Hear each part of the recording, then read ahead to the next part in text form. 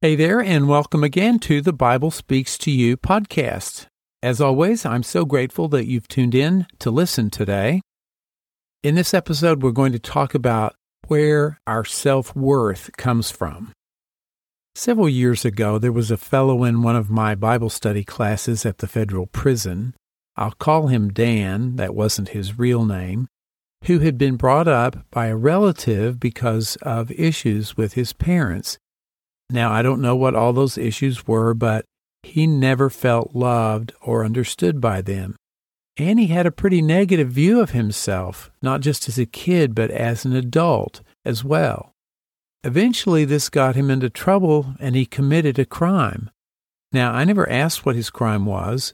I was there simply to try and help him discover his relationship with God and his worth in God's eyes, not to mention his worth in his own eyes.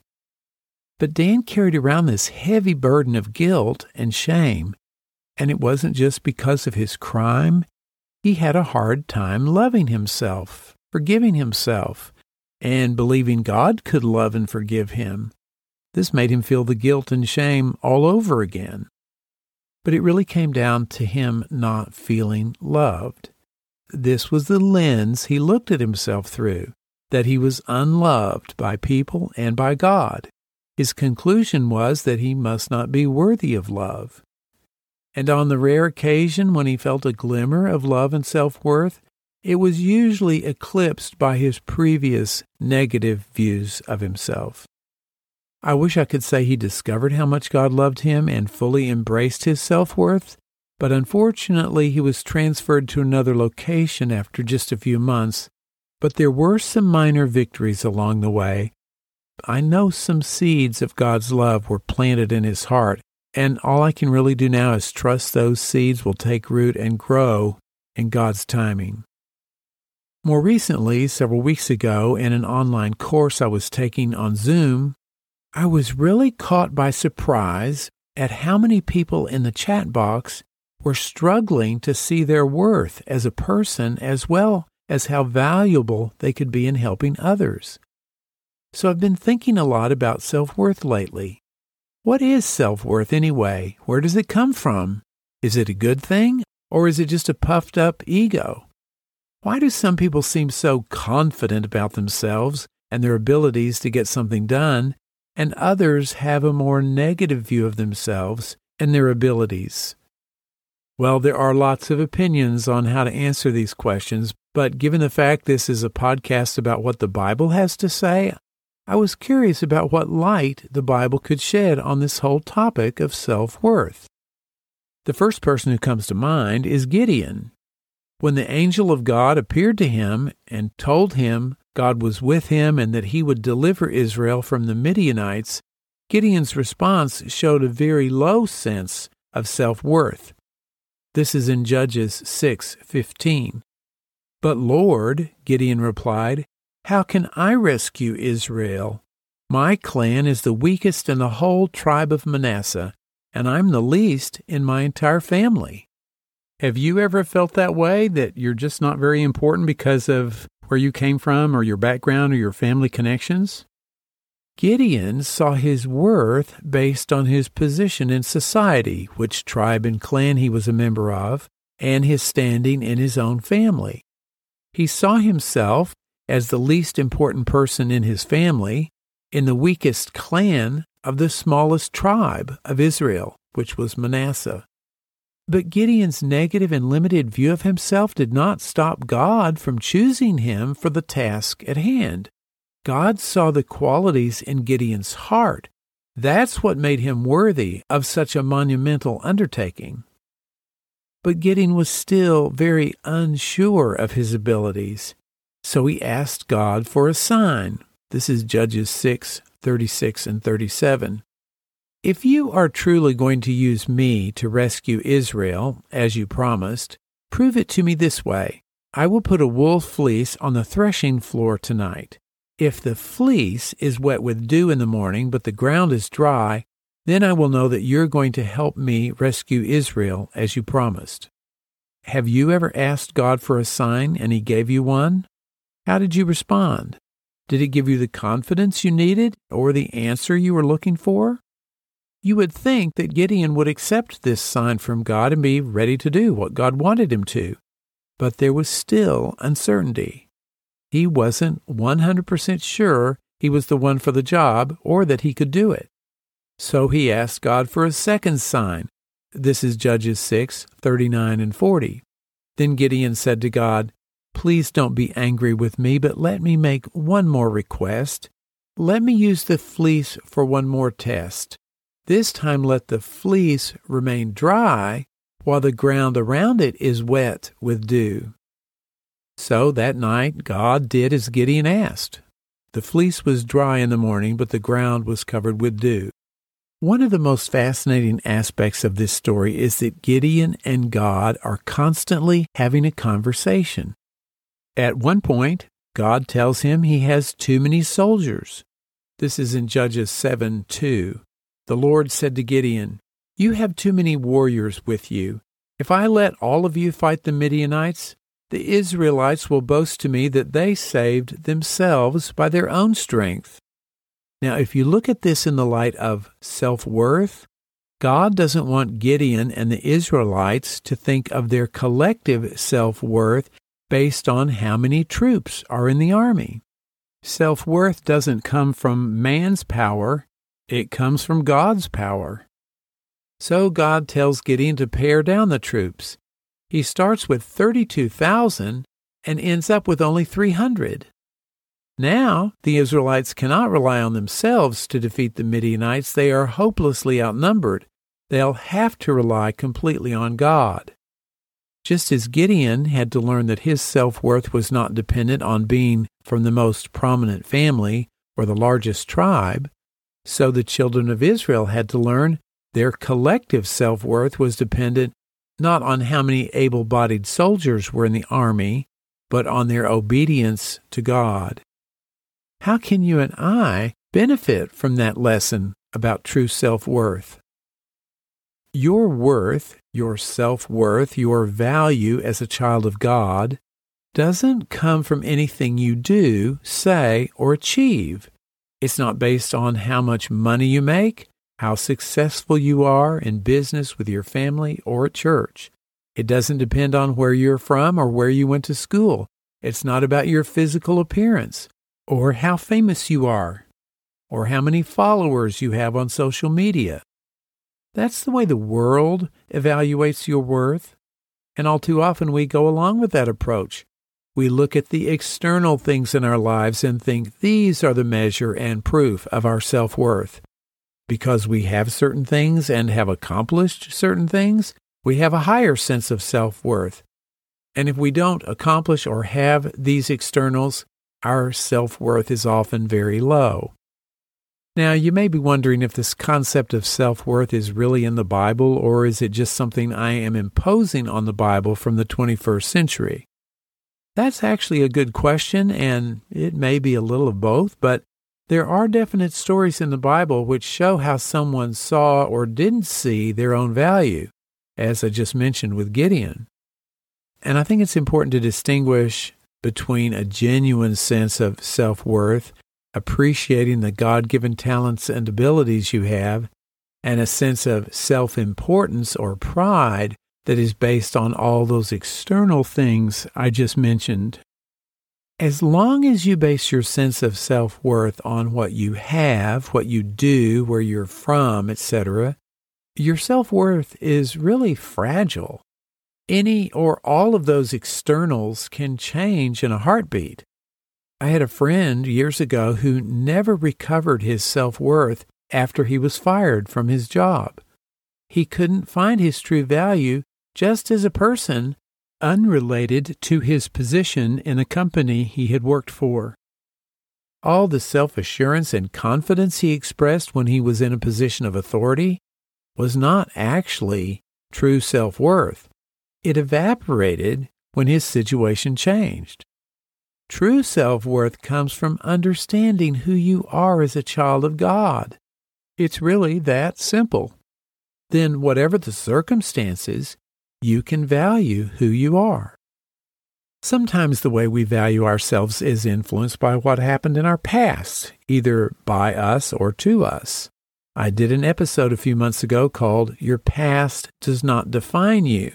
It's episode 135, and I'll have that link in the show notes.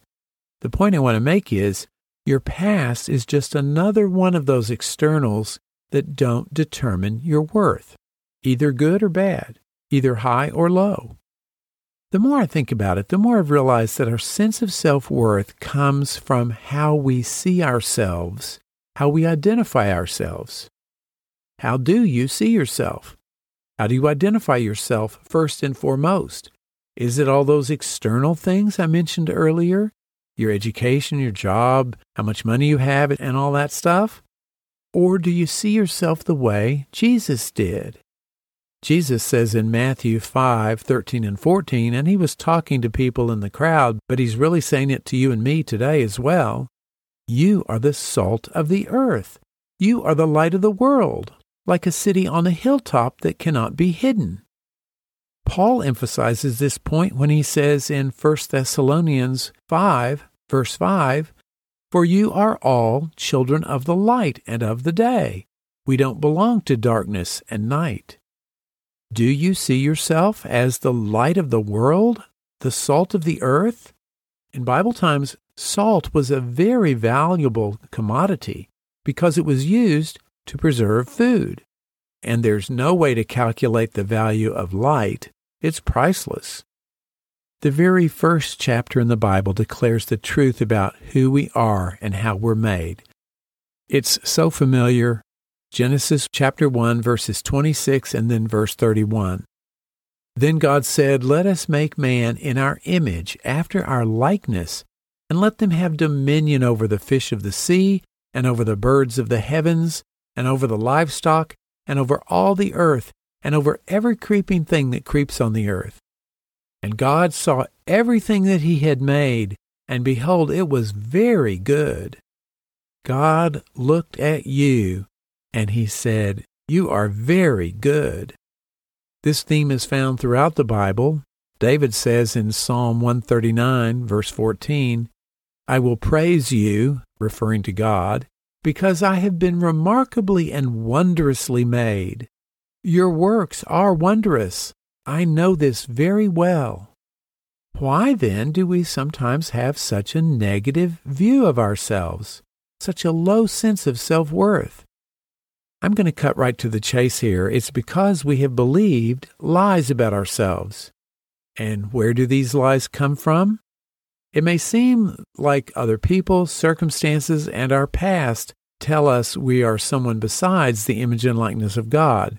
Sometimes we believe those lies and even start repeating them ourselves.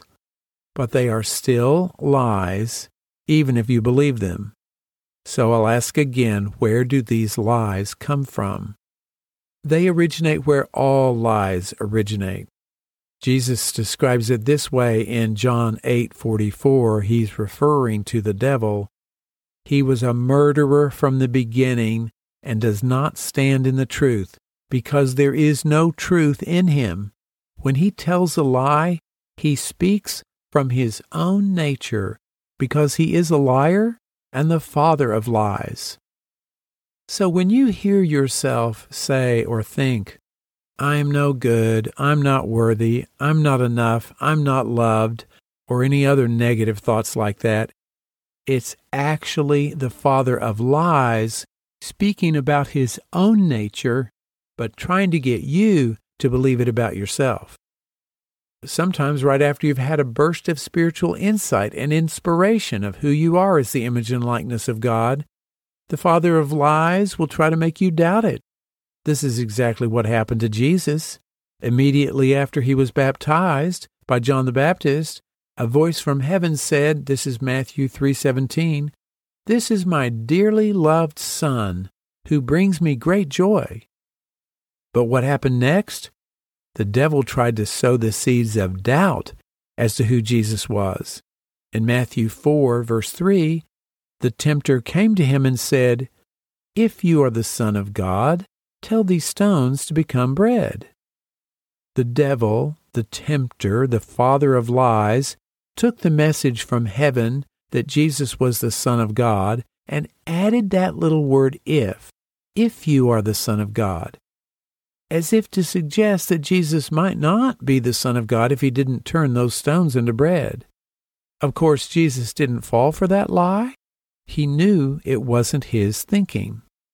When you hear or think the words, "If I really was God's image and likeness, I wouldn't," and fill in the blank with just about anything, you can be pretty sure that is not your thought, but a lie from the father of lies, trying to make you doubt who you are and your worth as a child of God. So let's come back to how we identify ourselves. Paul says we need to quit identifying with the material way of seeing ourselves and identify with who we are as God's image. This is in Ephesians 4:22 through 24. Throw off your old sinful nature and your former way of life, which is corrupted by lust and deception. Instead, let the Spirit renew your thoughts and attitudes. Put on your new nature, created to be like God, truly righteous and holy. Paul makes it sound so easy, doesn't he? What makes it hard is when, instead of putting off the old material sinful nature, we try to improve, correct, and reform this old way of seeing ourselves, the old man, as the King James translates it. Your goal is not to be a little less of a sinner. Your goal is not to be a little bit better mortal. Your goal is to get rid of the concept that man is depraved, separated from God, and does not know Christ. To do this, Paul says we need to let the Spirit renew our thoughts and attitudes.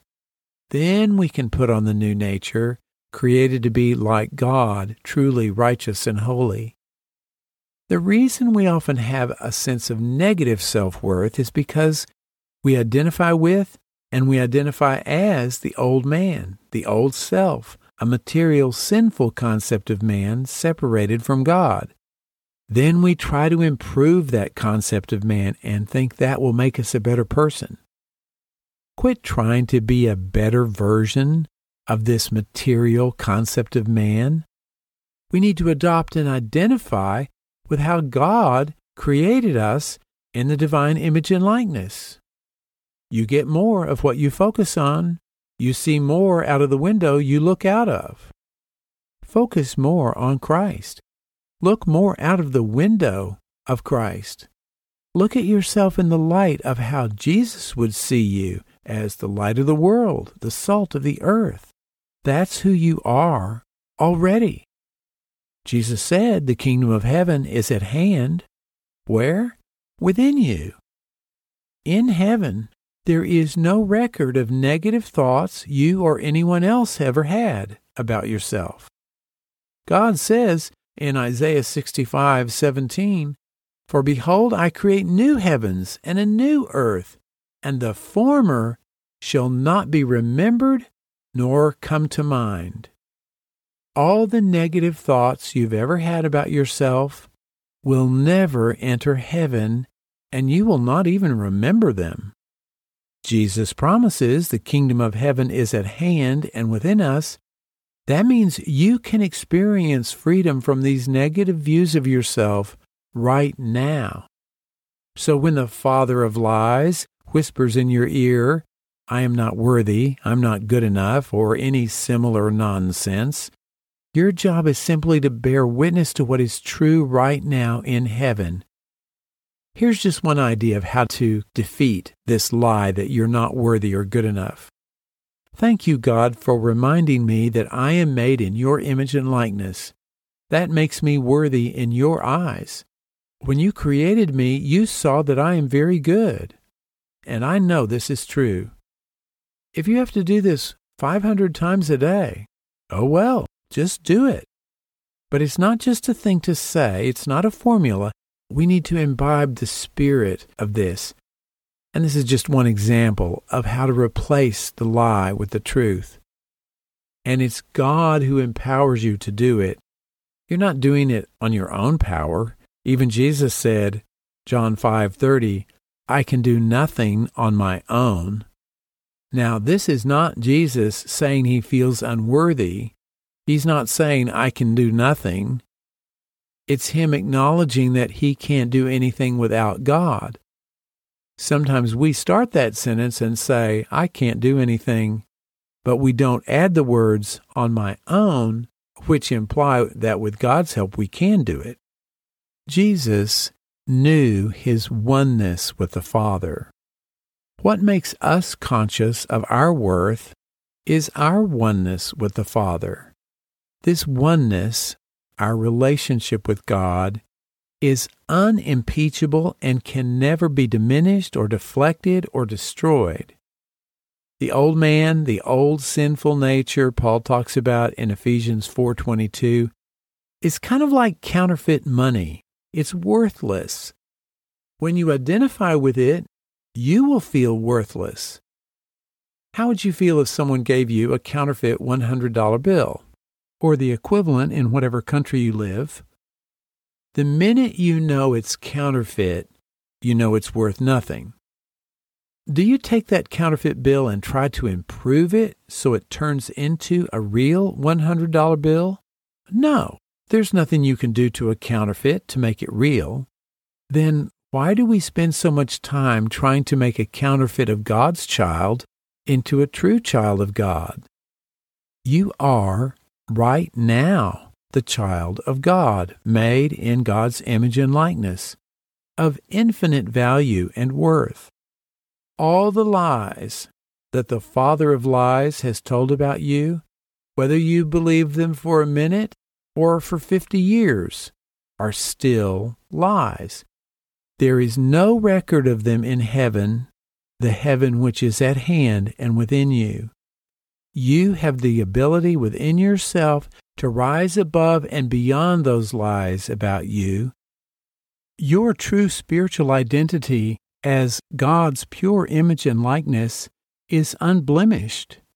God sees you and says, "This is my dearly loved child who is very good." I'll close with this verse from Ephesians 2:10. We are God's masterpiece. Hey, thanks so much for tuning in today and listening. I really appreciate you being here. If you enjoyed today's episode, please share it with a friend and have a conversation about some of the ideas that you found helpful. If you're new to the Bible Speaks to You podcast, a special welcome to you. Thank you so much for listening. I'm glad you found me, and I hope you'll subscribe. Just go to the website, thebiblespeakstoyou.com, and click on the subscribe tab in the menu bar. Just fill out the form, and you're all set. And as a special thank you for signing up, I'm going to send you a prayer guide called Praying with the Mindset of Jesus. As always, all the Bible references in this week's episode will be in the show notes on the website page. Just go to thebiblespeakstoyou.com/153. This is episode 153. And if you have any comments or questions about today's episode or anything in the Bible, I would love to hear from you. Just go to the website, thebiblespeakstoyou.com, and click on the Contact tab. Fill out the form, and I'll be in touch. I can't wait to hear from you. Again, thank you so much for being here. I really appreciate your support. Thank you so much for all you've done to help make this podcast a success. That's it for this week. I'm James Early with the Bible Speaks to You podcast. Have a great week, take care, and we'll see you next time. God bless.